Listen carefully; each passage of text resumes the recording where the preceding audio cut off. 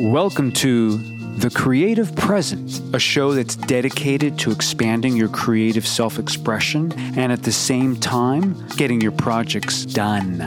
And I'm your host, Joshua Townsend.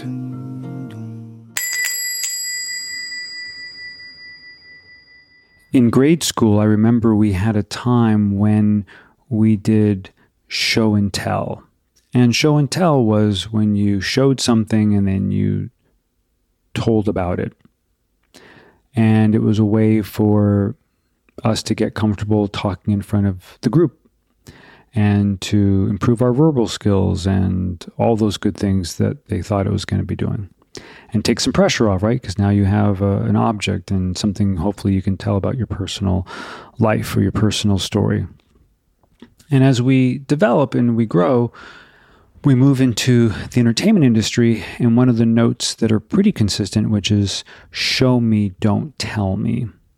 Right? So we move away from this thing of show and tell to basically just showing. So what does that mean, though? Because I've heard that, my whole life, and I'm like, show me, don't tell me. It's a cliche, and I don't find it to be very helpful or very impactful in terms of giving me a lead into what I do need to do.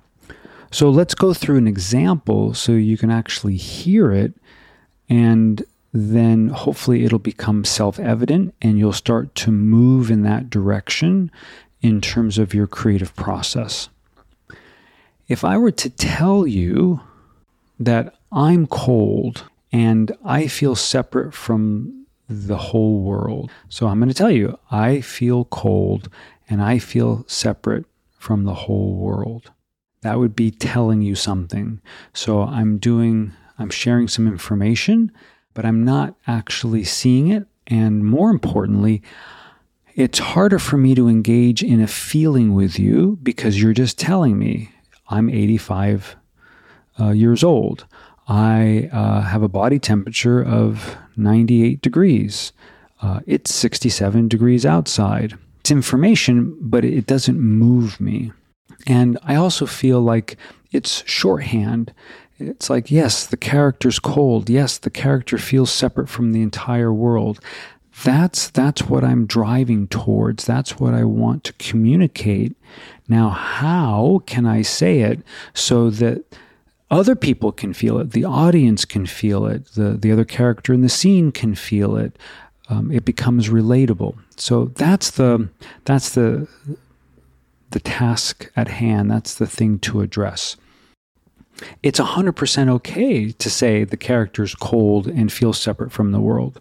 Like, that's okay, because that's the shorthand. That's what I want to end up with. I want to end up with a character that's cold and feels alienated from the entire world. Great.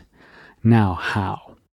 The other way of doing it would be to describe a situation where the character is sitting on a beach, and it's a cold and bleak day, completely overcast. It looks like rain is coming, and this character is shivering in the cold because there's a breeze coming off the ocean, and the waves are choppy, and they're wearing like a very light sort of sweater, which would hardly make anyone warm at all, and they're wearing ill-fitting shorts that kind of look awkward, and they're in the foreground or the background, and there's a lot of busyness all around them, so they're the only thing that's stationary, and everything else around them is moving very quickly, like they have purpose, they have something to do.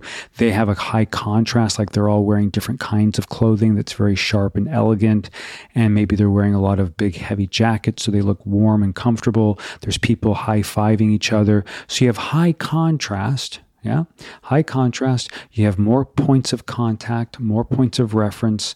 There's different speeds going on. I'm breaking it down technically.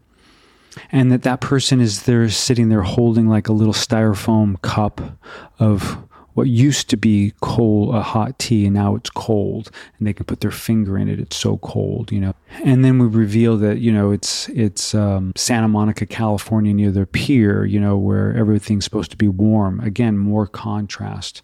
And here this person is freezing cold in a winter day in Santa Monica, feeling incredibly alienated from the world and cold.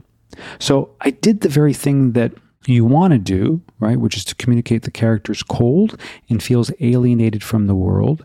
But instead of just saying it, I built a world around it that spoke of the high contrast between what they're experiencing, what they're feeling, and in a way actually exaggerating or amplifying it by putting in the opposite that goes around them.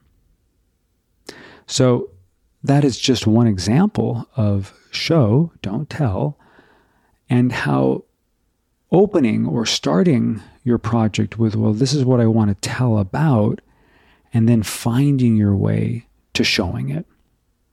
I really hope this helps. I hope this makes it more concrete and, most of all, more fun in terms of actually executing on your idea and seeing how you can make the atmosphere, the perspective, the point of view, the character state of being, how you can share it with your audience in a very compelling and exciting and maybe even new and different way. So, hope you enjoyed this episode. Keep listening to more. There's 1 or 2 more coming out every week. Thank you for listening. If you love what you're listening to, please subscribe and then share with fellow creatives. For more, go to joshuatownsend.com.